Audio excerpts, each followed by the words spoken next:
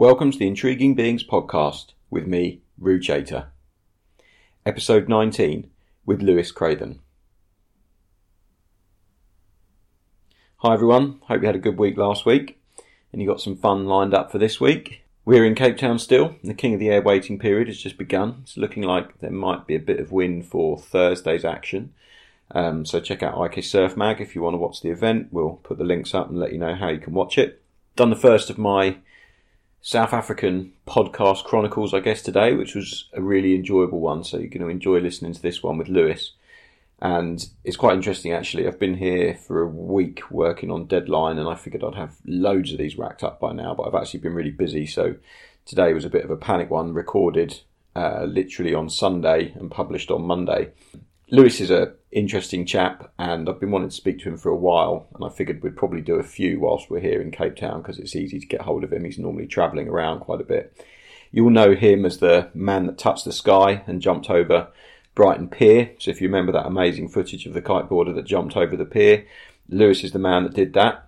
He's also the guy that nearly died at the Red Bull King of the Air 2 years ago, and it was a horrifying crash that left him about as close to dead as you can be without being dead, basically. And he made a full recovery from it and actually rode at the King of the Air last year. He's one of the only riders, alongside Sam Light, to ride the King of the Air event every year that it's happened since the new format has been released here in Cape Town. And he's really looking forward to competing again this year. I know he's gunning for a podium. Ideally, he wants to take the win, and he's got the skills and talent to do it. Anyway, in this episode, we chat about all sorts. I wanted to tee up Lewis first off with a bit of an intro so you get to know him a little bit better. So we talk about his old days in the sport, how he got into it, the early days competing and winning the British Championships, and where he went from there. Of course, we talk about that incredible jump over Brighton Pier, and it's interesting to hear that he's still not bored of talking about it nearly 10 years on, and actually still relishes in that huge achievement that he put together that year in 2009, I think it was. Then we move on to his terrible crash, and I feel a bit cliche chatting to Lewis about the two things that have kind of defined his kiteboarding career, but you can't have an interview with him without discussing those. And in future episodes of the podcast, we'll talk about some of his more modern exploits and other things that he does within his career, because he's not just a pro rider, he does a lot of other different stuff as well, which I find really interesting. But we thought we'd save those for another episode. Anyway, we sat down outside Lewis's modest pad, which is basically a glorified shed in Cape Town. One of the things I like about Lewis, he's quite grounded. He actually doesn't own a smartphone, which makes hooking up with him quite difficult. He's still rocking a Nokia 3310, I think he's got at the moment. And he used to have an answer machine message on his phone back in the day where you phoned up and he would just say, "Hey, you've got hold of Lewis. I haven't got any money. I'm not going to call you back. Try and call me again at another time." And it always used to make me chuckle. And seeing where Lewis is staying in Cape Town, he's very grounded. And, you know, he's not living an extravagant lifestyle or anything like that. He's happy with what he's got. And it's nice to see someone who came from a very modest background and didn't have perhaps the support of parents that some kids on the tour have got. And he's made it. You know, he's a fully legit international pro rider who's competing with the best of the best at the world's premier stage in South Africa at the King of the Air event. And for Lewis, that's quite a huge achievement, I think, and something I respect a lot. Anyway, let's get into it. I'm not going to bore you anymore with my waffle. So without any further chat from me, here's this week's episode. I hope you enjoy it. So I'm sat here in Cape Town with a gentleman called Lewis Craven, who I've known for some time now, probably since very early on in my kite surfing days. I think we started around the same sort of time. I think I was maybe a couple of years ahead of Lou. And I first met him on a beach in Whitstable, and he was that keen on kiteboarding that he would drive around and just body drag about the place because he couldn't afford a board at the time. Now he's on the Duotone international team.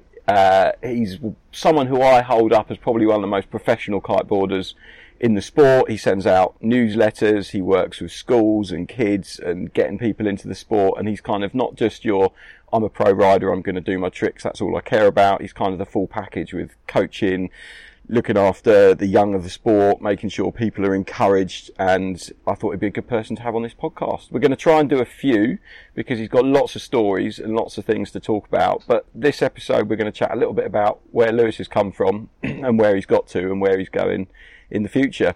So Lewis, how did you get into kiting? Because you were a rollerblader or something at the beginning, weren't you? I don't want to embarrass you by saying that. I was all sorts of stuff. First, thanks for having me on your podcast. As you quite know, I like to talk about a lot of stuff. I'm quite opinionated.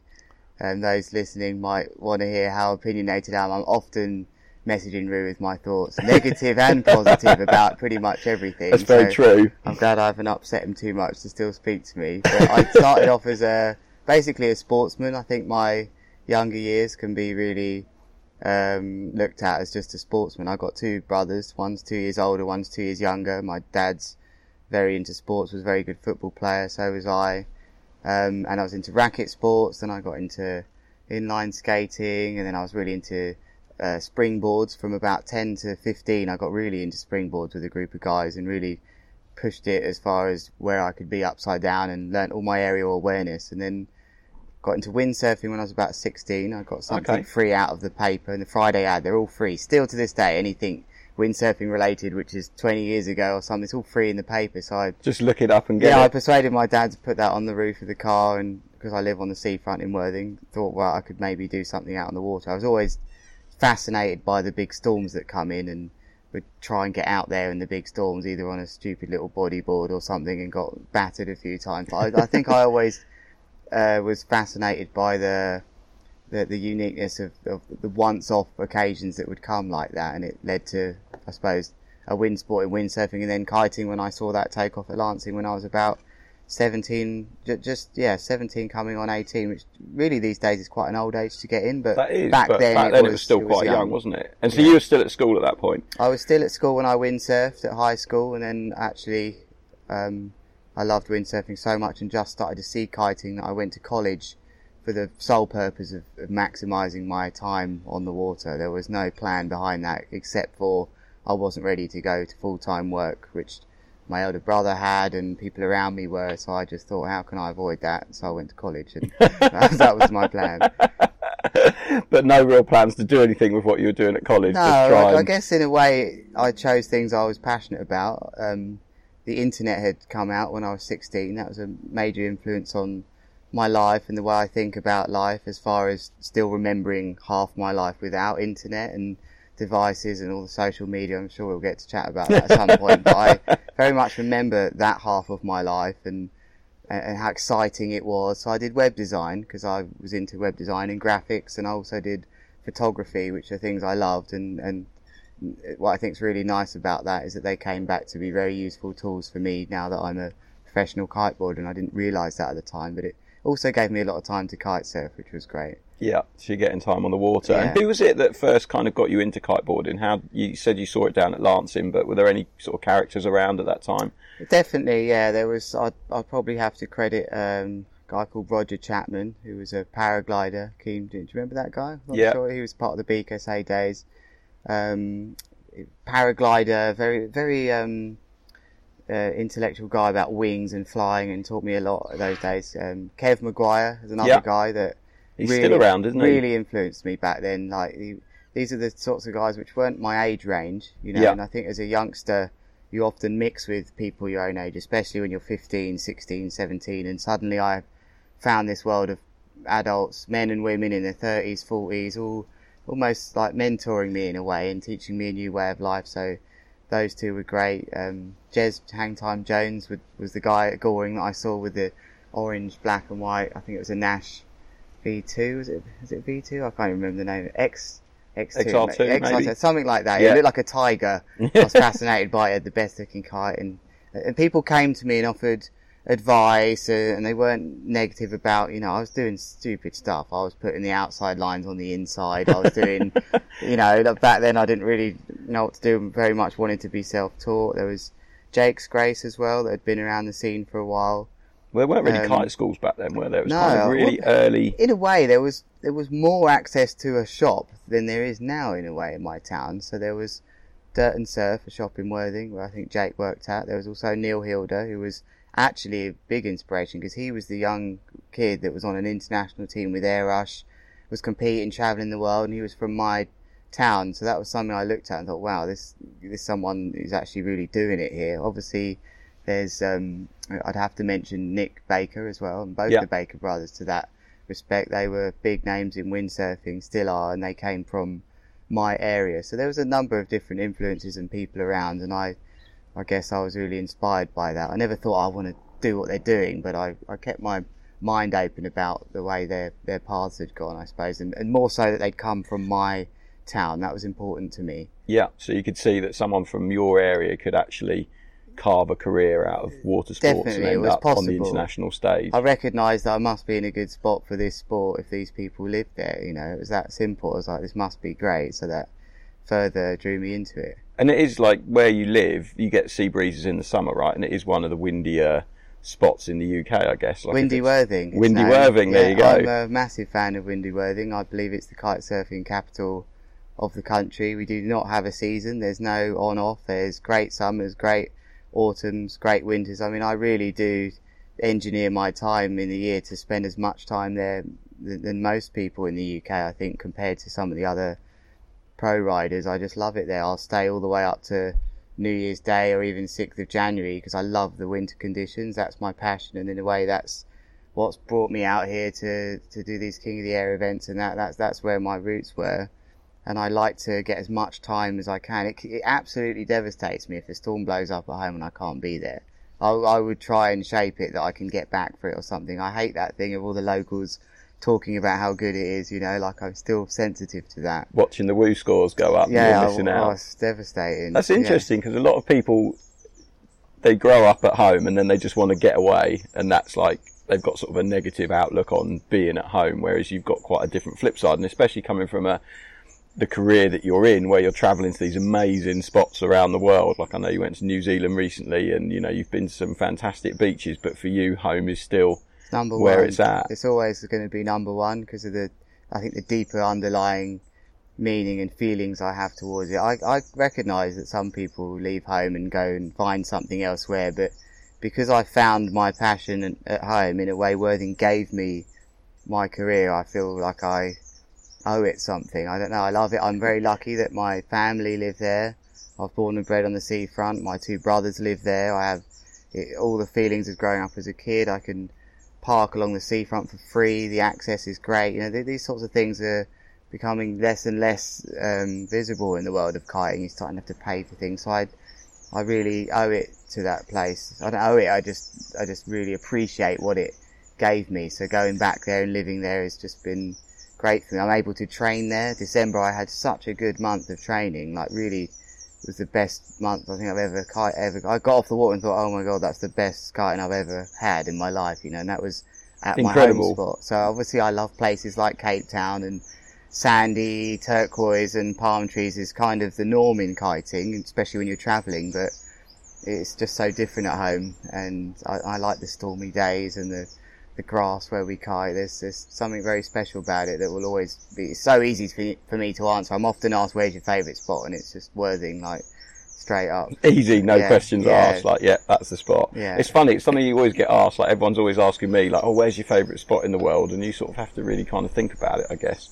I grew up in Ramsgate, which is right for kiting, but it isn't quite on the same par with Worthing. You don't get the sea breezes and things like that, so you feel like you need to travel a bit more to get conditions the year round. And I guess, like, when you're sort of starting out in kiting, you've got these mentors and icons and people that you're looking up to. I remember very early on in your career, you'd only been kiting like a year or something, and wasn't it 2 years maybe, and you won the British Championships or something? It was like the most ridiculously short amount of time, and I think for me, as someone that works in the industry as an editor, that really was the light bulb moment of how easy kiteboarding is to get into if you dedicate yourself to it, and how not easy it is to learn those tricks, but if you've got that willpower and that mentality, you really can. In windsurfing, you couldn't windsurf in 3 years and become the British champion. It just would not happen. It took years and years and years of like learning and training. And then here's this young upstart, Lewis, who's suddenly beating all these guys that have been doing it for a longer period of time. How did that kind of come about? I think there was a number of variables that went in my favour for that, actually. I think one, the sort of influence I'd had by the springboards and trampolines, and I was so aerially aware of what was going on. I can do double flips, even triples off the top board at the swimming pool. I really know my way around upside Spatial down. awareness yeah, and is I think something. the other major thing that happened was the sport had changed massively during the time I got into it. Literally, as I got into the sport in 2002, 2003, the sport went from big air and board offs. I mean, my boards literally changed in sizes in 6 months. I remember first signing up with RRD, and I wanted a 110.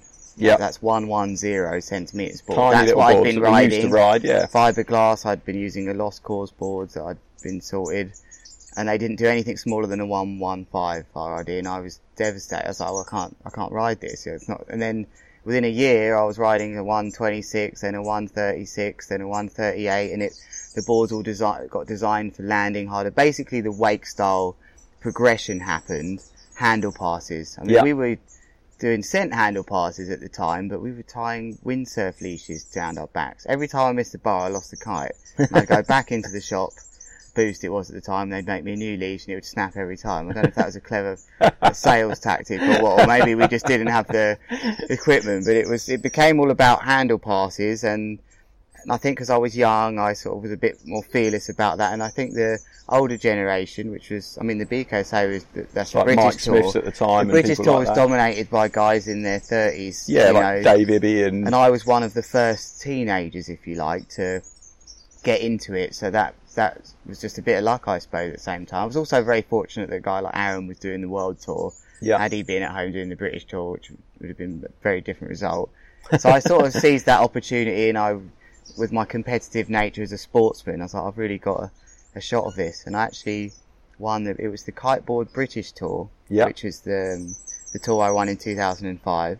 And then after that, I won the BKSA 3 years in a row, 2006, 7 and 8. But to give you an indication of how quick things changed with age groups, I've entered my competition scene as the youngest rider, I think, on the British Tour. And then by the time I'd stopped in the end of 2008, I was the oldest rider on the tour. So that's how quick it had stopped. I think I was about 21 or 22 when I won my last one, and suddenly I was the oldest guy. That was such a quick change in age. Quite a massive paradigm shift, isn't it? Yeah. And I guess you're right. I hadn't thought about that before, that the actual sport had changed, and you were, they often say where there's change, there's opportunity.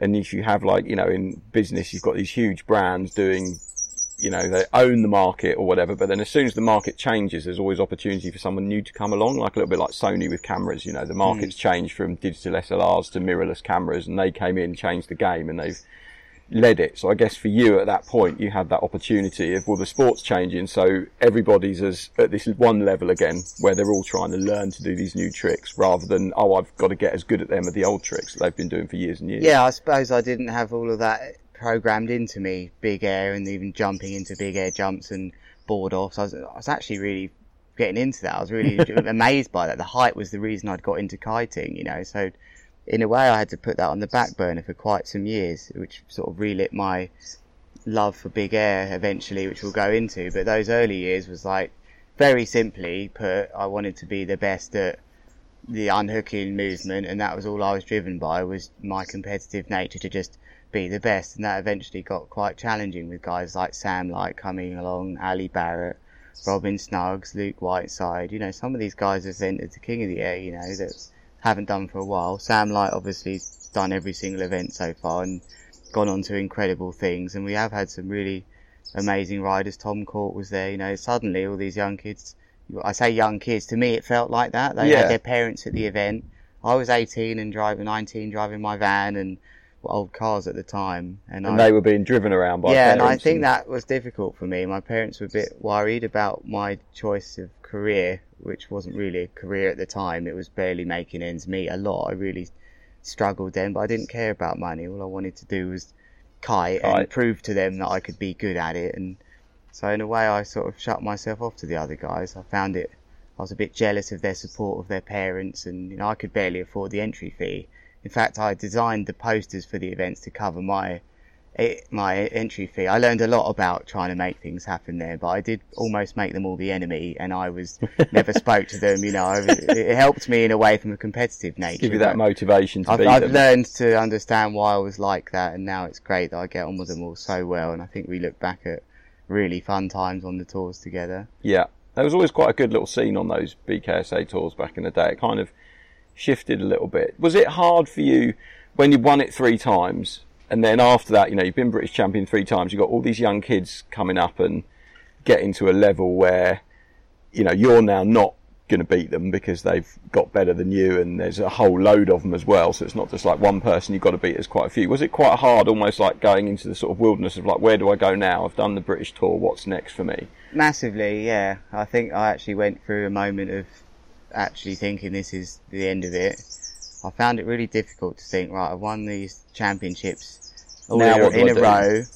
There was a moment where I was always doing odd jobs as well. I couldn't afford to just stay at home, and maybe like some of the younger guys could that were under 16 and quite rightfully were able to live at home and were still at school. I was out there, my parents wanted me to pay rent like my other brothers were, even though it was very minimal, it was still have to contribute, and I get it, giving you an idea about the value of money. And exactly, and I understand that, and I didn't back then, and I was quite hard on them, and I moved out at 19, 20 and didn't speak to them for 6 months or so, and was doing all these odd jobs. And I remember one job working in Wembley Stadium where I was laying flooring, actually, and you used to have to pick up this flooring. Just about you could hold it between you and another guy, lay it, and you'd do in the tens of thousands of pieces, and it was all around the track. And I sat there thinking that this was the arena where the best British football players would play their football, and I was there as the best British kite surfer, and I was laying the flooring, and it was like a major something's gone wrong moment, and I use it a lot when I speak to kids. I've got a great photo of me sitting there with a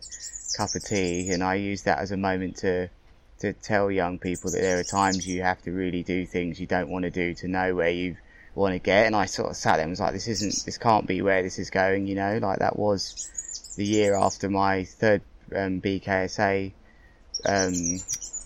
title, so that they were really powerful moments for me in my life. Ironically, at that one I signed in as Gary Neville one morning and got booted straight out of the job. It got like really high security deal. I thought it was funny, and then I was removed off that job, and I spent the whole day in a hotel, and I'd been absolutely caned by the boss, and I was just like, I never really appreciated the sort of the seriousness of real work, in a way, I suppose, yeah. But you were having to do it to make ends meet and to be able to I was having to do kiting. it. I didn't do a lot of it. I did, 1 or 2 days here and there, but all I wanted to do was kite. I was absolutely driven by being as good as I could be. But that was, I think 2009 was the year I stopped competing on the British tour, and that was a big thing because I'd just signed all my small contracts in the UK. Actually, I'd like to mention that guy's name. Graham Fuller was a brilliant guy to me. I still get on with him great. He was surf sales at the time. He really cared about me as a rider that wanted to, achieve the best I could in the sport, and supported me way beyond, I think, what I or any kiteboarder deserved at that time. He gave me a way to pay my rent, and it helped me with the van. Same with RRD, I should mention Wouter as well, and Jay, that really supported me in the early days as well. They really believed in me and could see I was passionate and accepted I was an arrogant little 17, 18-year-old that thought I was really good at kiting, and they looked past that and saw the big picture, and I really appreciate that. So I'd signed my stuff for 2009 that didn't exactly say I'd do the tour, but I think I was expected to, and I think just before the first event, which I went to, I thought, no, actually, I'm probably not going to hold these kids down any longer. It's probably time to move on whilst I'm on the top. That was the year that Sam won it. I think was that the driving force behind it? You were like, was it like, I've had enough of competing, or was it more like, I've won it 3 times, I'm not going to win it 4, or it's going to be a real struggle to win 4, I should bow out when I'm on top? Yeah, I think it was like, I think it's time to stop while I'm ahead. That was more the drive. I think I could have been competitive, but Sam was on another level back then. I was lucky to win. Not lucky, but the year before in Brighton, where somehow a storm blew up near the final of our heat, which made a big decider. He lost the kite or something. I got very fortunate with that. In a way, I had sort of surprised myself that I'd won that, and was like, right, now it's time to move on. And there was also another opportunity to start commentating. Not a massive one, but I saw a chance to speak on the microphone at the events, and eventually that led to a big passion of mine, which is broadcasting and live stream and presenting and speaking. So that was really good. So actually I did get involved in something that I was really into that year, which was speaking, and then actually along came the first of my peer journeys with Jake Grace, my friend in Worthing, which sort of saved the year, if you like. That I jumped the pier in November, I think it was, or December. Was that 2009 or 2000? That was 2009. Yeah. Next year was Brighton Pier, but that just really saved my arse as far as a couple of sponsors wondering what I'd done in the year. I'd never done it for that. I was sort of completely taken back by because you'd always looked at Worthing Pier. I remember you sort of naturally. saying I think where you always kite. It's there. You're always jumping big, and you always just wondered, could you? It was such a big part of my life, Worthing Pier, because it is the central divide of my town. It splits east and west completely. I grew up on the east. I then moved to the west when I was 20. I spent my younger years on there on the new amusements, playing games. My grandparents took us there. I spent my teenage years jumping off it, getting in trouble, which you should not do, by the way, with the lifeguard. You know, I really. And then there was a underage nightclub that we'd go to. Does that sound weird? Underage nightclub, like a nightclub juvenile for people that aren't 18 yet. Yeah, there was a nightclub on the end. So my early teenage years and under 20s, it became a big moment, and completely naturally on a downwinder from West Worthing to East Worthing or Lancing, you would pass the pier, and every time you jumped, you'd be looking straight over it, and it was Jake and myself that just one day just did it. It was that simple. I just about messaged someone that had a camera that might be able to film it, and that was it. We just went and did it, and it was really pure and natural, and there was never any, we're going to get exposure out of this and it's going to change our lives. It was a real simple, we wanted to do that because it hadn't been done, and Jake actually went straight away. He literally turned up and went straight away. I really admired that with him. I'd said to a camera guy, this is the time I'm going to do it, because there's a big clock on the pier, so that they were ready. And unfortunately for Jake, he went straight over, nailed it, and the guy hadn't ever filmed kiting, and he just jumped straight out the shot. He jumped so big, he went straight out the top of the frame, and then I went 15 minutes later, and they captured my one, and then it went really. It was a really fun journey. That was a crazy journey of people phoning, and my little Nokia was going, and I was like, wow, this is really exciting. I was really excited. It was such an exciting moment that week, because I think kiting, to me, or as far as I had experienced, hadn't been recognised by anybody within the kiting industry. I'd spent 3-4 years as number one in England and barely got a sentence in a paper, and then doing just a 1 minute jump, not even, had gone all like, over it just gained all the coverage I'd ever got in like that time. So that was a big eye-opening moment for me, that it didn't necessarily have to be competitions that I did. That was a moment where I realised actually there might be another way to make it, because I pretty much had given up on it then, I suppose, or started to think about normal work and what are you going to do beyond that when you're not competing. And then I remember we spoke after you did the big one, which was Brighton Pier, and you spent quite a long time planning that and thinking about that one, and that was almost, I remember you said afterwards that it was almost like a do or die. If I don't jump over it, I'm not going to keep my sponsorships, and things are going to be that's kind of the end for me as a career. And it was a similar position I'd been in 2009, where the Worthing Pier thing had saved it, and then I found myself in the same position where I just started to toy a little bit with doing some talks in schools and things like that, but I still hadn't really, had a stable income or anything like that. I still loved kiting and did a few of the world tour events, but never, ninth I think was a great result for me. I was never at the level where certainly Aaron and Tom finished top 10 all the time. We had good guys up there, so it didn't warrant the bit of money that I would get from sponsors to go and do them. So I became incredibly obsessed with the idea of doing Brighton Pier since the day I did Worthing Pier, because I didn't do it first. I wasn't the first guy to go over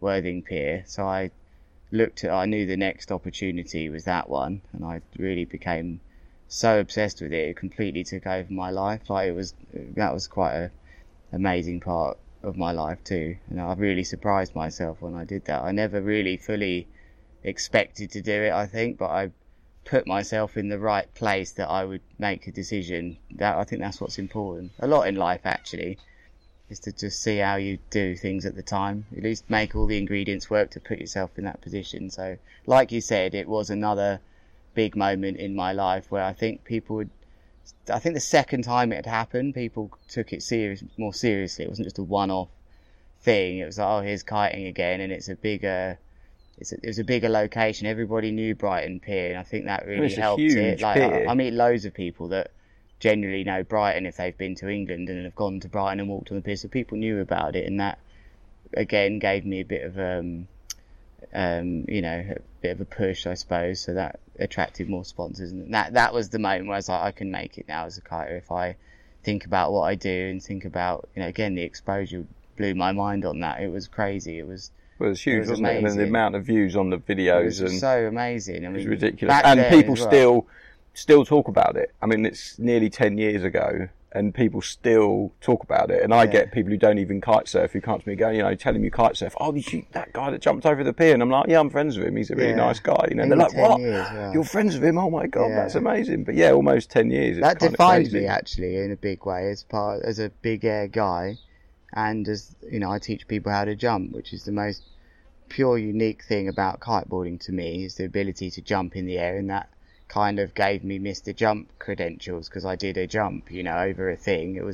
And it also helped people understand it, like my parents, I think, for example, who don't know kiting, probably thought the Worthing Pier thing was a bit one-off, and then it's just so clear. I think humans understand a person flying over a thing in some way or another, and it's like motocross. It just made it that simple. It was like that person's going over a thing. That's it. That's what it does. So it sort of helps simplify the sport of kiting, and I can't believe my luck. Now I'm at Big Air. There's a Big Air tour. Everything's gone back to Big Air. I mean, we do have very defined disciplines in the sport, and that's right. But I really feel like the discipline of Big Air, like I'd mentioned at the start, was forgotten about for some stage. There was a whole period where if you had your kite high and you sent a jump, you were not cool. Idiot. Yeah. That wasn't the thing to do. You had to keep your kite on the floor, and it was all low level tricks, and it was a shame really, because it went into this sort of wilderness years of everything was super low and technical, and it was hard for people to understand and sort of see it. So yeah, I think that. And even the gear was designed not to jump. It wasn't designed to jump. Now we're having gear designed to jump and get us airball more than ever. So I really count myself as fortunate that the way that certainly my journey's gone, there's now events that cater for guys like me that just love to jump big. So I'm really lucky like that, I suppose, that it went that way. Perhaps those big jumps helped to influence it, I hope, but it's helped me. It's helped me a lot that I really enjoy that part of the sport, and the wake style stuff. I still like that stuff, but it's I felt I needed to train more for that stuff, like it's certainly now that things have become a bit more big area orientated as far as some of the big events like King of the Air. It's helped me to really appreciate and respect the riders that do all the disciplines. Yeah. There's riders here like Sam Light, Carlos Mario's actually here as well. Aaron likes his different disciplines. Jesse, I mean, this guy's doing like big wave surfing in Jaws, but can just suddenly switch disciplines and be one of the best guys in the world at it. Like, I'm very one discipline orientated, like I'm just nailing my turns on a foil, like I'm not by any means an all-rounder in the sport. And I look at, guys like Kevin as well, they just magic that they're the guys I respect the most in the sport right now. Because they're so multi-talented across all different facets. They're not just good at the other disciplines, they're like world bests at other disciplines. I really admire those guys. Ozzy's another guy that does it, just not in the event this year. Julian Kerr's another guy that I might not have appreciated back in the day, but now I'm just like in awe of these guys that in another discipline I'd look like a beginner and they look like, amazing. Like, I think that takes a lot to be able to do that. Like Ewan Jaspen's another guy that switches to mega loops and big air just like it's nothing, like I kind of wonder if I should be better at other disciplines. Do you find it hard sometimes with the pier jump that it's kind of, it has defined who you are? And do you find it hard to get away from? I almost feel bad asking about it because it's 10 years ago and you must have been asked about it a million times and you've done so many TV interviews, but I couldn't do a podcast with you without asking about it.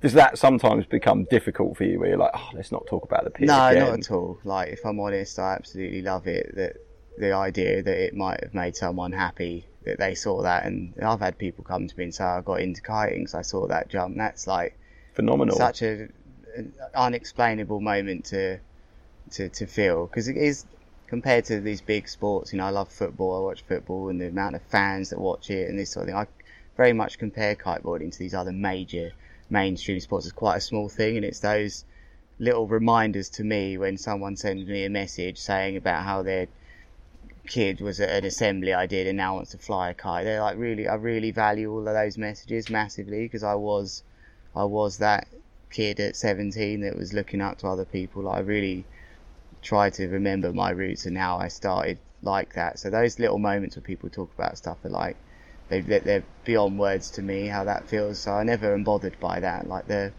I think the other thing that sort of, funny enough, sort of reignited my career was the crash as well. That was actually as good as another pier jump. That was the amount of exposure I got off that crash. Because the other thing I was going to ask you before we get onto the crash was that when you did the pier jump, there was a lot of talk about, what's next? What's he going to jump over next? You know, is he going to go and jump over the Eiffel Tower, or, you know, what is next? And I remember we chatted about it, and you were off mic. I think you said definitely, like, no, like, I don't want to be defined by nearly killing myself, because it was like life and death. You said to me, like, one little thing could have gone wrong and you'd have flown into that pier at 30 miles an hour or something, and that would have been it. So for you at the time, I think you were like not wanting to. But have you ever been pushed by your sponsors or been asked what you're doing next, or are you going to do another big thing, or have you managed to just sort of... I've been offered money to do things, like from big name brands that I won't mention, that especially during that time or the next few years, which saw an opportunity to have some young guy just go for the money and do something else.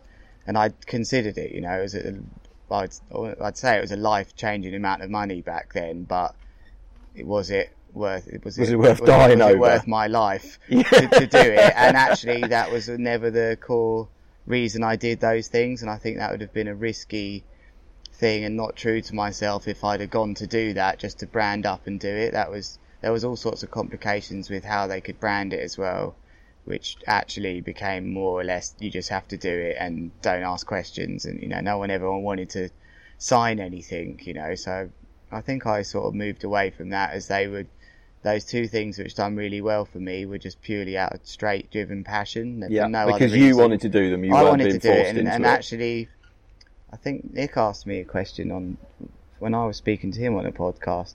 He said, would you have done it again if no one filmed you? And I actually had said yes back then, and I thought about that a long time, and the answer should have been no, is that it wouldn't have mattered. It was that I had done it, you know, like I'd have been gutted not to have seen it again. And that's the world we live in now, where everyone wants to film and take a picture of something because they want to show someone else, they want to relive the moment. That's why people are obsessed with capturing something and not actually really valuing that moment, which was what I did that for. So the answer should have always been that I would never have minded, but it is that I've done those things for me to carry the rest of my life, that every time I drive to Brighton and go shopping with my partner or do those things, I look at the pier and think, I did that. And it was it had more of an effect on the rest of my life and the way that I think mentally, that I could really achieve something if I really put my mind to it for a year, than it did, you know, making some money or doing something like that. I'd be lying if I said that there weren't crazy thoughts that go through my mind where I see a location or you know, I've trawled the whole world on Google Maps and Earth, looking at special places and thinking what could be done. And I think that's in my makeup, especially with a sport like kiting, where there's so many new opportunities to do things. Where, I mean, you only have to look what Nick's done, and I think he has the same makeup where he's thought, what can I do with a kite? Like, it never leaves you, those ideas. But now that I'm a bit older and I have responsibilities and 2 cats and a loving partner and, you know, things, I think those sorts of things get in the way. But your mind is constantly thinking about those things, especially when those storm days hit. You're aware of for me, how high you can go, and I think that never leaves you. That's a real challenge for me. That's like challenging myself to the ultimate level, mentally and physically. So those thoughts still happen. Do you think devices like the Woo have probably helped you in the sense that before you were measuring yourself about what can I jump over, now you don't have to jump over something. You can have the British record, or you can work towards beating your friends and things like that. So it's kind of taken away that need to say, oh, there's something, I want to see if I can get over it. Actually, I've got a device on my kiteboard that tells me how high I've gone. Yeah, I do. I think massively, because you still can compete not only against everyone else, which is a special thing, but you can still compete with yourself. Yeah, I guess. So that is a challenge that you don't have to add the risk to, you know. But I love how the community has been built by Woo. I've seen so many amazing stories and people I speak to that I never might have known if it wasn't for the Woo and them connecting with me. But I still have a part of me which values the magic in not knowing as well, and I think that's where those jumps fall in. That I kind of always have liked that I couldn't measure that jump.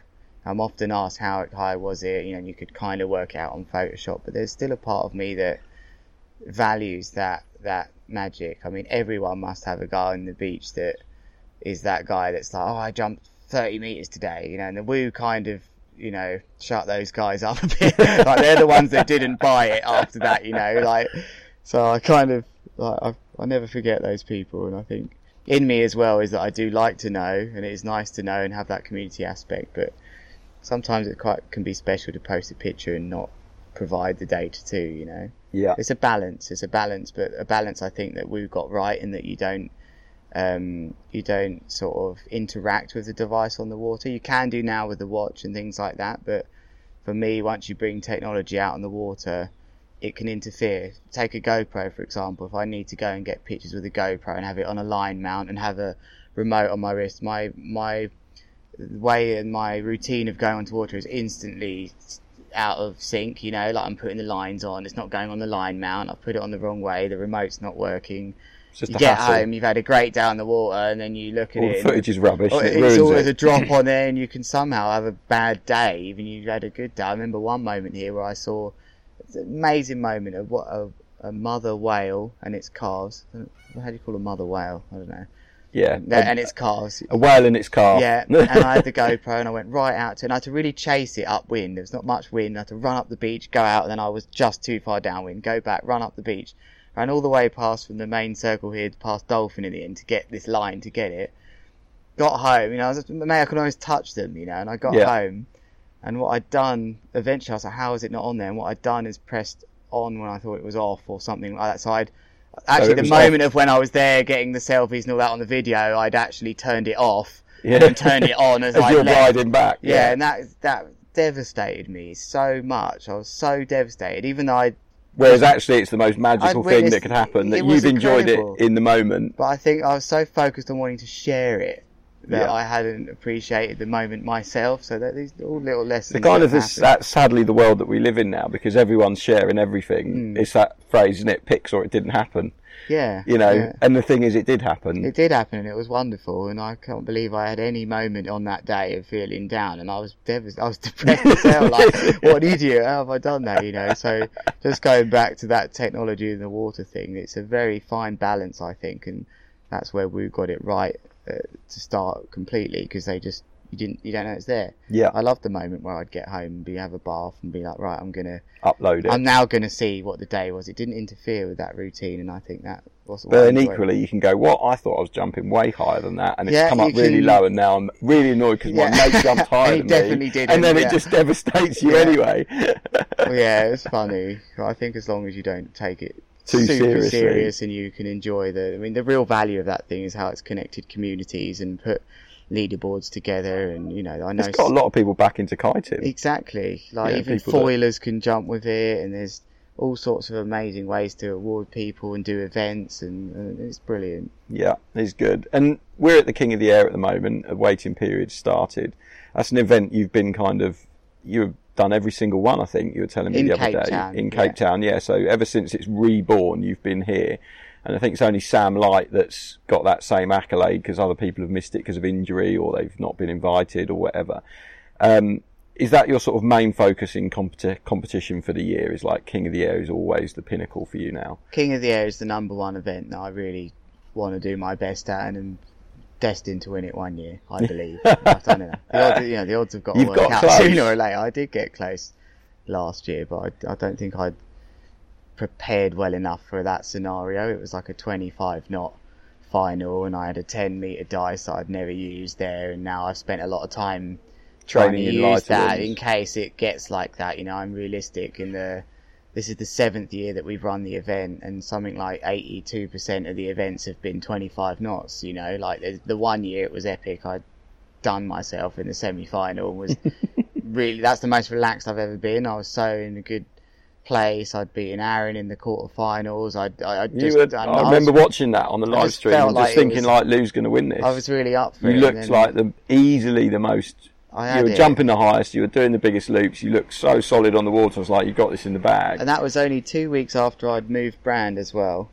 And I'd really got used to my new gear. It's where I am now with Duotone, the same gear. I felt so good about everything. So it took me a long time to get over that, like to forgive myself for that mistake. Because when we were chatting about and this is the crash that we're talking about, which is the other sort of major defining point of your life, I guess. And I remember I asked you about it and you just said, well, I don't remember it, so it doesn't really affect me. But now you're saying actually the real effect of it was the frustration at not maybe taking the King of the Air crown that year. I had a big opportunity that year, and I think that looking back now, I've had time to really process it. I thought I'd done this double mega loop. My mind went crazy after that with the drugs I was on in the hospital. I really wasn't right for quite a while, like way longer than I think I admitted to myself. I'm talking like a year, like it really didn't all just pan out until things were back to normal. But what I thought would happen hadn't happened, as far as me doing a new move, which wasn't even really possible. And then when I watched the video back, I was kind of just like, oh, really? That's how I done it, Like it was a real one-off thing where I landed backwards and... Because the kite let's just, for people that haven't seen it, I'll put a link to the video and people can watch it, and it's pretty horrific. But basically the kite just kind of stalled, didn't it? And you just There were a couple of variables that influenced that crash, and first and foremost, there was a pilot error. Like that was the hard thing for me to accept at the start. As soon as I saw the kite position, I was like, I made an error, like that's what I didn't think had happened. And then the other variable, looking back at the data, is I hit arguably the biggest gust of the day on that 9 metre. So I was in an unnatural position as I went up, which I'd slightly rotated. I hadn't lost it into a mega spin. The wave had just broken, pushed me, I'd say, not even 90 degrees further around than maybe 90 degrees. So I was still tucked going up, felt really good tension, because that's all these loops are about, is feeling good tension and body position, that's how you can do a front or a boogie loop. You don't see the kite, you just feel it on the way up. You like, feels good to pull the trigger. So the same thing happened with that, and I ended up in a really unusual position, which was sort of best described as an upside down toilet seat position, if you can imagine. That was a position that had somehow gone through my mind weeks before as a new position you could probably get in, and I've actually seen Joshua do it a bunch of times where you slightly end up in a back roll, and it's a very strange position to end up in, and I pulled it, and then this weird thing happened where I didn't rotate one way. I actually had thought from that position, I'll throw a back roll, which is sort of the go-to easier move of mega loops these days. So I threw that, but because I didn't start from a square on position, I didn't generate a nice full back roll swing. I'd sort of didn't have much to throw against it because I'd done 90 degrees already. And then came this, like, am I going left? Am I going right? Which way am I actually rotating? And generally in kiting, that you come out one way or the other. It's like a cat, I like to say, landing on its feet. It always lands on its feet. Yeah.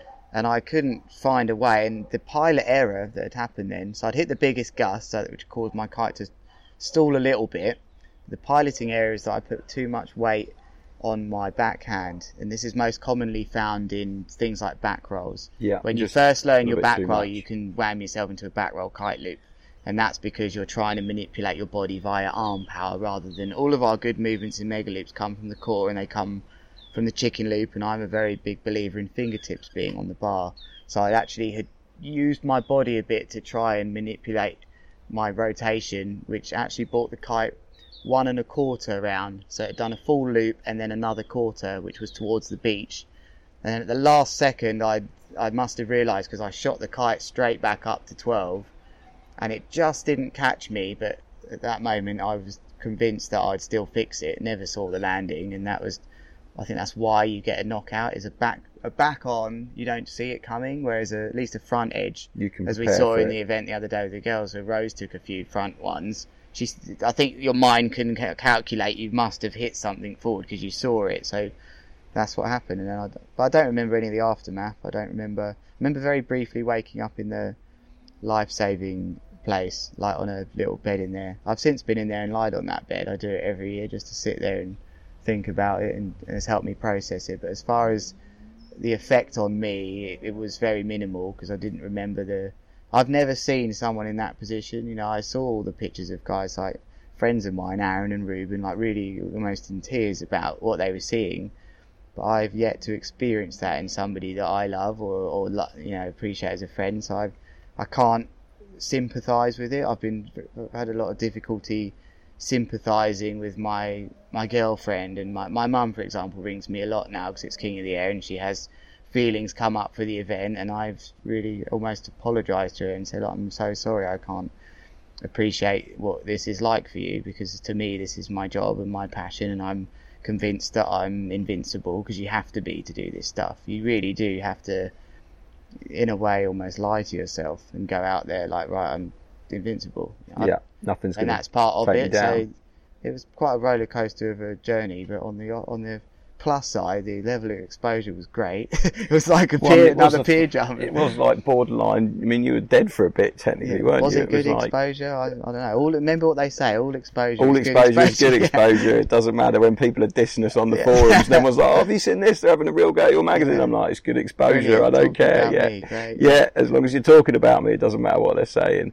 But I mean, it was pretty hard to watch, I guess, from the outside. But I guess you're kind of shielded from it because you're in it. You know, it's not something that bothers you too much because you're the person that's as soon as I woke up, I was like, what's the problem? I'm fine. You know, like, you really aren't fine. You'd knocked yourself out and you'd swallowed a lot of water and would drown. I don't think my heart had ever stopped. That had never happened. No one had to resuscitate me. It was just full of water, and I think I owe that down to being a sportsman and that my body was fit enough to the small oxygen that I had in. I also have to say my appreciation to Renault and Andres, who got to me and helped me. Really quick. The actual real saviour of that was my kite. It just, because it was facing towards the beach, it just kept on pulling me in the right direction. And even took off in the air and was pulling me back to the beach. So there was a number of factors that really helped with that. But I'm really happy that it was me that helped to shine a spotlight on safety. I think I've been able to use that and help push. Because that was something we spoke about at the time. Because I remember I sort of watched these events and I just think, I remember watching that event and I was like, wow, this is like, it's really massive, windy. Yeah. It's really windy and everyone is going super big. And I think, you know, Lasse had a bit of a mix up. Heat before me, I think. Heat before you, he'd just like had a bit of a thing. Same and it was like, sort of thing. Is this starting to get dangerous now? And with mountain biking that we work in a lot, you know, we watch Red Bull Rampage, which is kind of the pinnacle of that event. And they're doing backflips over 100-foot canyons. And you're like, I watch these things, I think someone is going to die. Yeah. It's going to get to that point where someone dies on live TV because Red Bull have made it happen, because they're pushing them athletes into these areas that are potentially, life and death. Yeah. And I think you were the person that got the closest to that in kiteboarding, certainly. And it was hard for me to kind of watch and process, because I know you as a friend. I was miles away. I was in the Caribbean watching it on the live stream, but it was still hard to process. And I remember we talked about it afterwards, and I was just like, are we reaching a point where we have to stop as a sport and think, is this the direction we want to push it, or should we be thinking more about safety? And we chatted a little bit about helmets and impact vests and things like that, and it's something that you've become quite passionate about now. I mean, you don't go out without an impact vest on most days, really. Yeah, and that's kind of a debate between the guys. Some say it holds them back with the handle passes and things, it gets in the way. There's definitely a bunch that feel that it's something that they shouldn't be made to wear, and I kind of accept that. It should be your own responsibility. It's not been proven that an impact vest is going to save any of this stuff, just as a helmet is. People call me all sorts of things on my social media feeds. I don't wear helmets, but I've also been led to believe they might be just as dangerous if they snagged or give me whiplash. So until it's physically proven that this is going to help that, I do think, we are mandatorily have to wear the impact vest, and I believe it would help me. Whether or not it would have saved me in that crash, I don't know, but I don't think so. I think that was, even in bindings, people often say, the bindings did it. I came straight out the bindings like that, and I was in them hard, I must have hit hard. I was straight out the bindings, so we're not to know unless it's scientifically proven that one thing helps another, but definitely what we do know is that the level of safety wasn't at its best, and the safety here now is that I really have to say, because they had a ski on the water, didn't they? But it didn't get anywhere near you. Was it not on the water when it happened? I thought it was upwind, miles away or something. It never came into the picture. Yeah. But now I have to say it's absolutely impeccable. The safety meeting done here is done, and it's wrapped up in 10 minutes. They're like, this is the plan. You've got 2 jet skis. We've got a swimmer on the back there. We even have a boat stationed out there with a medic on the boat. We have a crash flag. It's so absolutely meticulous now. There's never even a question. We're just like, well, they got that covered. And the head guy at the life-saving centre here that I've got to know really well, Derek's a lovely guy, and he orchestrates these crossings. People swim across to Robin Island, and he actually does crossings of the Channel in England, and he's got a really high success rate of people crossing. That's his thing, 66%. He's got most of it's 30%. So he's so into safety. I mean, they're swimming across the Channel with ferries and all sorts must be a big deal, but for them to manage a competition of kiting now with multiple jet skis and guys that can swim off, there's even kiters that are positioned upwind that can go in. You very much feel like you're almost going to be a hassle if you went in yourself, like you'd naturally go, and they ask us if you're near go, but if the boat's coming in or jet ski, get out of the way, they know what they're doing. So I'm really happy that, I mean, it's kind of sad that it had to take one of those moments, but that's almost a sad thing that it takes someone nearly dying for them to stand up. But I think that's quite normal in sport and in human, nature, to only put in stop safes until something happens. We're getting better until it goes wrong, and then we are getting better at that with the health and safety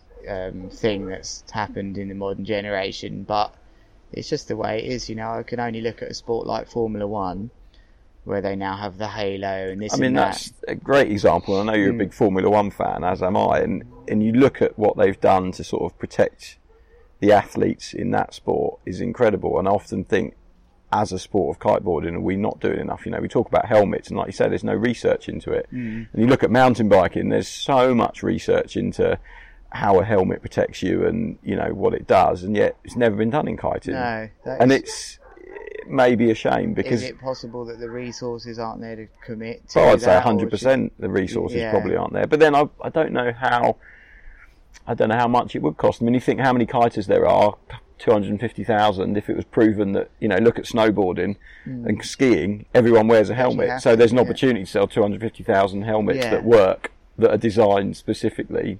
But yeah, maybe 250,000 is not a lot. There's probably millions of skiers and snowboarders, so that's the difference. It's a difficult subject, isn't it? Because it's certainly for someone like me that's a pro rider that has access to R&D teams and things like that, there's almost part of me that thinks, do I have a responsibility, especially being somebody that's had that happen? And then there's almost the selfish side of you, which loves to be out there with nothing on, and I know wind in your hair, or not hair as we are, but I know that I should be wearing ear things, right? Yeah. Like that's supposedly good to stop that thing happening in your ear, but I love the sounds of the sea, and I've accepted that I'll do the op when I'm in my 50s and have 6 months out and get your ears drilled. Like there's certain things that are, are they selfish things that you could be helping other people? I don't know. It's a very difficult subject, and I think that there could be more done to look into the safety of it, but it probably needs us as a whole to come together. We have these big committee meetings with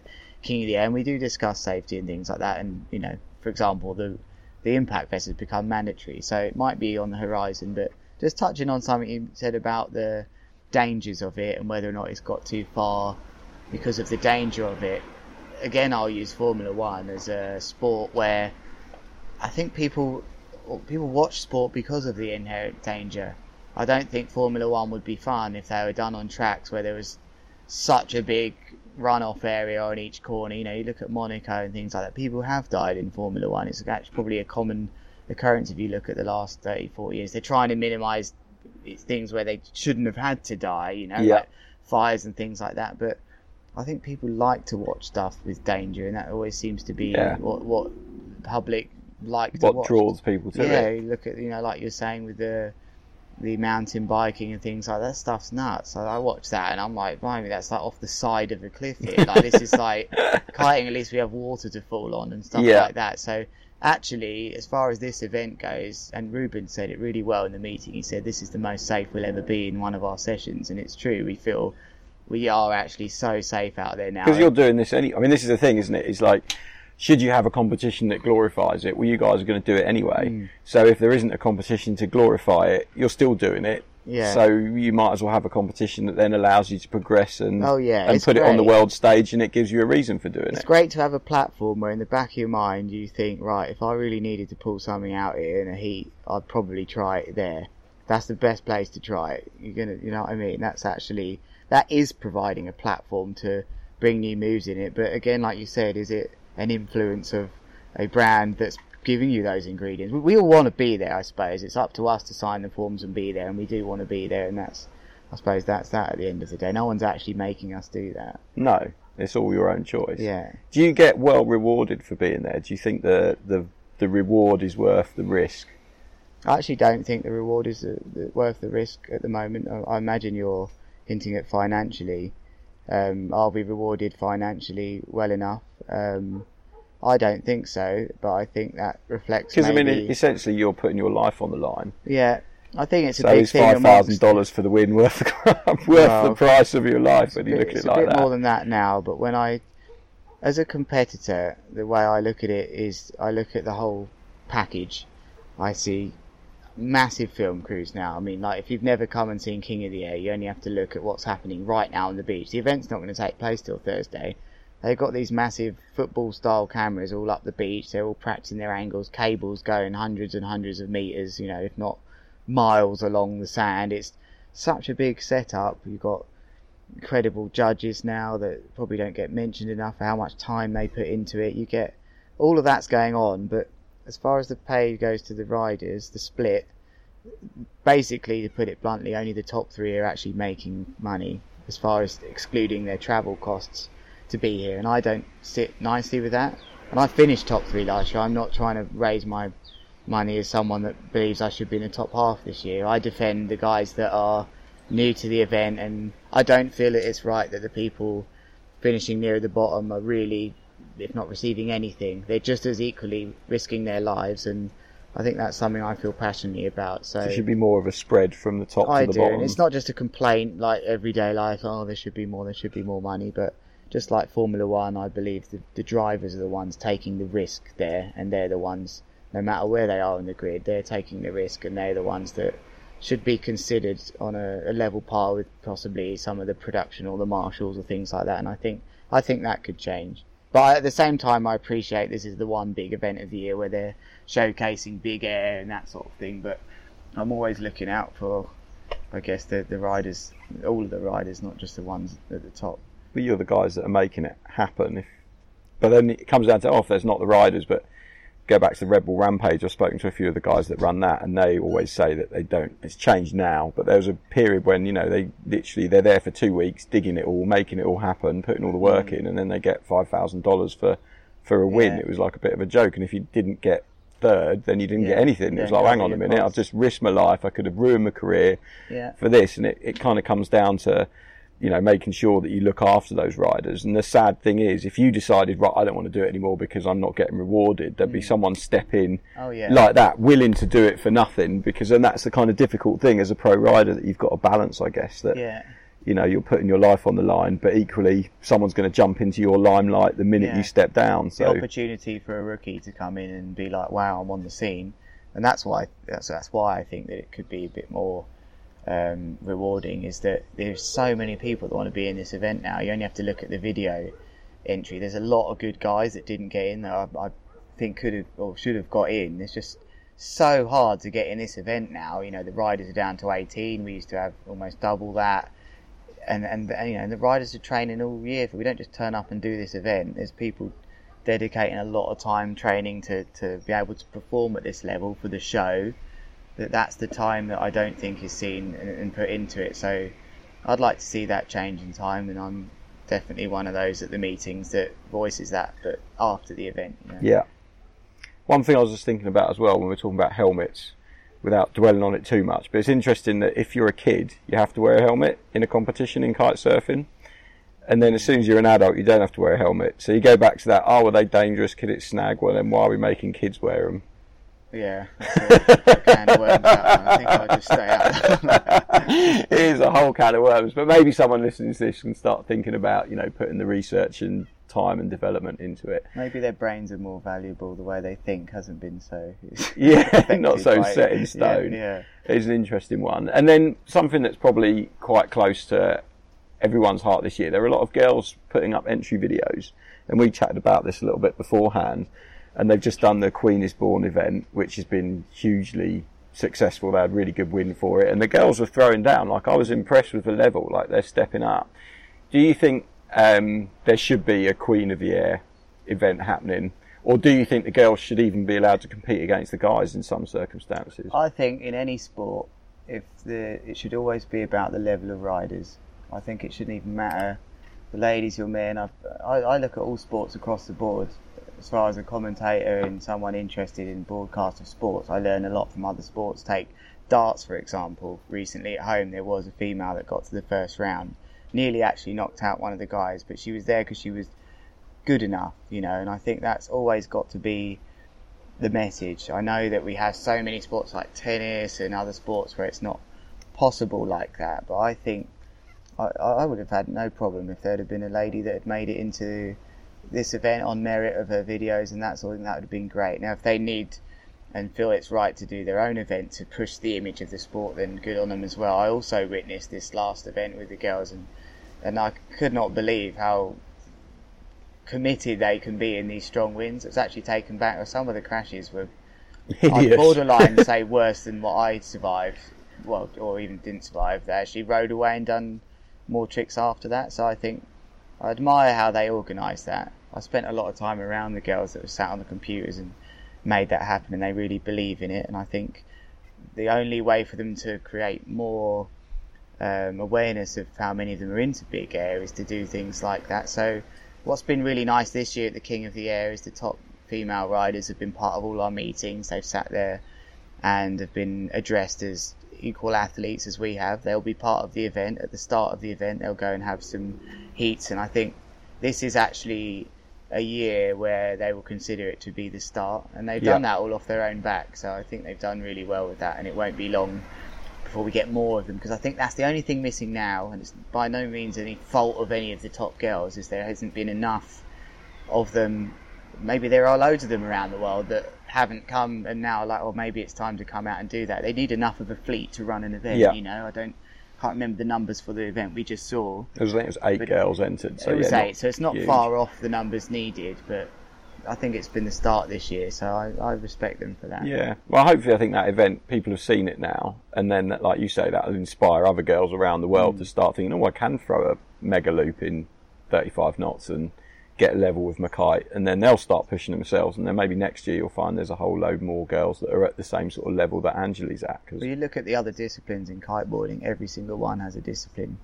You know, so this one, it's inevitable it will have that too, but I really like the way they didn't accept that and just made their own thing, and actually, you know, there's girls properly representing at the King of the Air event this year for the first time, so that's good for them. In the last few years, you obviously changed sponsor, and you're now with Duotone. And you mentioned to me earlier when we first met, I think, actually at the girls event, and we were having a chat, and you said you really liked the fact that Duotone were getting behind the big air thing, and you felt more part of the team than you ever had before. Is that a happier place for you now, that you feel like, oh, I'm being recognised for my talents? Like, do you feel like you've made it from coming from jumping over the pier and getting all the attention but maybe not getting the monetary reward that one might expect? Do you feel like now you're in a place where you're kind of, yep, I'm happy, I've got my path, I know what I'm doing, I've got King of the Air every year, and I've got the support behind me finally? Definitely, it feels great to have that. You know, when I see them pushing out videos of the international team, the Lasser and Aaron, I think, wow, I'm actually one of the guys that they're, you know, we're on a WhatsApp group where we're going to ride today, we're going to shoot, right, we're going to do this, we're going to have all these different angles. And I think, because I've always been a guy that's kind of done my own thing, if you like I've been part of kiteboarding teams, but because of my journey through the sport, where I suppose I do different things than your typical rider that might focus on competition, I've found the passion I have for the schoolwork I'm doing and the coaching and commentating. I've sort of felt like I've been a bit on my own journey, but definitely with the brand I'm with now, they support me so much, and this sort of projects we have on the go now where they really back in my vision. That's my vision of the sport that I love, and they're so behind it. It does, I think the only way to compare it to, and what I've been thinking about lately, as you might know, I'm into golf, is I read lots of books on golfers, which just read Ian Poulter's book, superb, is how he feels when he plays in the Ryder Cup. there's a feeling that I have at this event, which is not only my own personal projections of what I want to achieve, but it's actually my responsibility to deliver for the team. That's really a new feeling that's come since my move. I mean, I've been with the brand over nearly 3 years now, actually just over 3 years, but now that we've had this big change, it's really enforced this feeling even more, so I really feel like I want to do it for the team as well, you know. So that is a really valuable feeling that I felt has lacked over the years with some of the teams I've ridden for, so it's great to have that support. And do you know, we can hear the wind picking up now, so I'm going to wrap this up because otherwise you'll be getting itchy again. It's getting windy, Ruth's still chatting to me. Are you still just as passionate about it was, you know, back in the early days we talked about you didn't even have a kite board and you'd drive all the way across the country to Whitstable to go body dragging. Do you still have that same buzz when the conditions are on, or do you sometimes find it a bit harder to get motivated these days? I still have the same passion for kiteboarding, but it's a passion that's changed, you know, now. Like I at the start was very passionate about kiting all day, every day, you know, and that was all I wanted to do, is improve my riding. But now my passion has changed to different areas of the sport, and some areas of the sport that I think I overlooked possibly when I was a bit younger and wanted to go out and kite for myself. I absolutely love, and they're probably areas people wouldn't expect, but I love the process of launching and landing people. I really enjoy going to the beach and looking at who needs launching and landing, and I love that community side to it that I didn't, you know, when I was a teenager I wanted to go out first, you know. Like, I love rescuing kites. It's like my, you know, it's a nice thing, but I don't just do it to be nice. I actually love the challenge of trying to get hold of someone's kite and getting it, and I love how as kiteboarders that's our community, we do that sort of stuff. So I think my passions have changed. I'm definitely am always going to be out there when it's stupidly windy. That's like my real thing with kiting. But I've learned to really appreciate the small aspects of kiting that go often missed. You know, especially in somewhere like Cape Town, you miss those things. If you look at actually what's going on with thousands of kiteboarders that are all kiting together, you can very easily get angry at how busy it is. But in the same regard, it's a powerful community to be part of. But I suppose the long-term answer to your question is that I see myself always involved with this sport in one way or another. You know, like I'm 34 this year. I think I'm one of the oldest guys on this competition now, but by no means do I think, you know, there's going to be a time where I change or do something else. Yeah, you keep at it. And what's your plan for the competition aside from win it? My plan for the competition is, I'd like to achieve a first place. That would be really nice. I think to enjoy it, it's very easy to get hung up in the day, and you know, I've had so many years of doing this event now. I've really got my routine together, but you have to enjoy it. You see how many people this is like party time for people. They all gather together. This new spot we've moved to has allowed people to get so near the action, you know, like kites are almost hitting the people on the beach if they slam down, and people are all looking at the scores on their phone, and it really is important to still enjoy it like I would have done had I been one of those people in the crowd. You know, I went to watch events when I was younger, and I try and think about it like that too. Obviously you've got to focus, but you've got to appreciate how special it is to be in this event. It's lucky to be in it, really, aren't you? Yeah, it's amazing. It's amazing to still be in it and doing it. And do you sometimes pinch yourself and just think, what? I was this little kid. Definitely. There's always little, you know, you get on with it as a job and it's what you do. But I do have a lot of moments like where I stay. I stay in this small little shed that's where I've stayed all my life in Cape Town, and it keeps me grounded. And on the wall in there I have a poster of Ruben Lenton, who I've drawn in the first heat, you know, like during a competition I was at in 2012. It's on my wall in there, and I'm like, wow, you know, I'm competing against one of my major inspirations and idols. Yeah, I do think about that a lot of the time. There's never a moment I don't appreciate where I am in the world of kiteboarding and how lucky I've been to travel the world and do all these amazing things, you know. Like I've been very fortunate, you know. What if kiteboarding hadn't happened? Yeah, what would my life have been now? Laying floors at Wembley Stadium, maybe. I don't know. I like to think I'd have found something that I was passionate on, but who would have thought that on my doorstep, that there was just this perfect sport, you know. That's been amazing. Fantastic. Lewis, I think we'll wrap it up there. There's so many things we haven't talked about, but we'll save that for another episode. Yeah, we'll do another, like all the stuff you do with kids and the schools and coaching and things like that. So we'll do another one on that, and then maybe we'll catch up after the King of the Air as well. Yeah. But thank you very much for your time and your hospitality and your very humble abode in Cape Town. I don't think you'll need to edit anything. No, I'm just going to go home and just listen to it back, upload it, job done. Lewis, good luck for the event. Thank you very much indeed for your time. That was brilliant. Thanks a lot. There we have it. Episode 19 done and dusted, in the bag. First Cape Town one done. I'm hoping I'm going to get the Kitesurfing magazine published this week, which will mean I've then got a bit more time to dive into these podcasts and chase a few people and get a few more episodes sorted out for you guys. So that's going to be my focus over the next week or so. Get the magazine done and then go full podcast crazy. Anyway, I really hope you enjoyed that episode with Lewis. I love chatting to him. He's got some fantastic opinions and an incredible outlook on life, and he's a very grounded guy. And I think just listening back to that was really inspiring to hear, you know, how from his modest beginnings he's gone on to really make it on the world stage, which is a tough thing to do in a sport that's very expensive when you think about all the travelling that's involved. Unless you're getting serious support from sponsors or your parents, it's quite hard to get to all these events and go to all these places. So Lewis is one of those guys that's really made it from nothing, and I respect that a lot. Next week I'll have another episode for you on Monday. I'm not going to spoil the surprise by who it might be. Right now I don't actually have one recorded, so I'll be chasing down some of the big names this week on the down days. It might be possibly a post King of the Air episode, and we might be talking to the new champion. Who knows it? It all depends on the forecast out here. The wind's been a little bit better the last few days, but it hasn't been great since I arrived a couple of weeks ago. As ever, if you've enjoyed this episode, then please give it a thumbs up on social media. Help me spread the word. That makes a big difference. And a huge thank you to all the people that have given it a rating on the App Store. And a few people are starting to leave reviews as well. So that's really helpful as well. Just lets Apple push it to the front a little bit more. And it's always difficult when you're in a niche sport like this. Anyway, next week I'll be back with a new episode.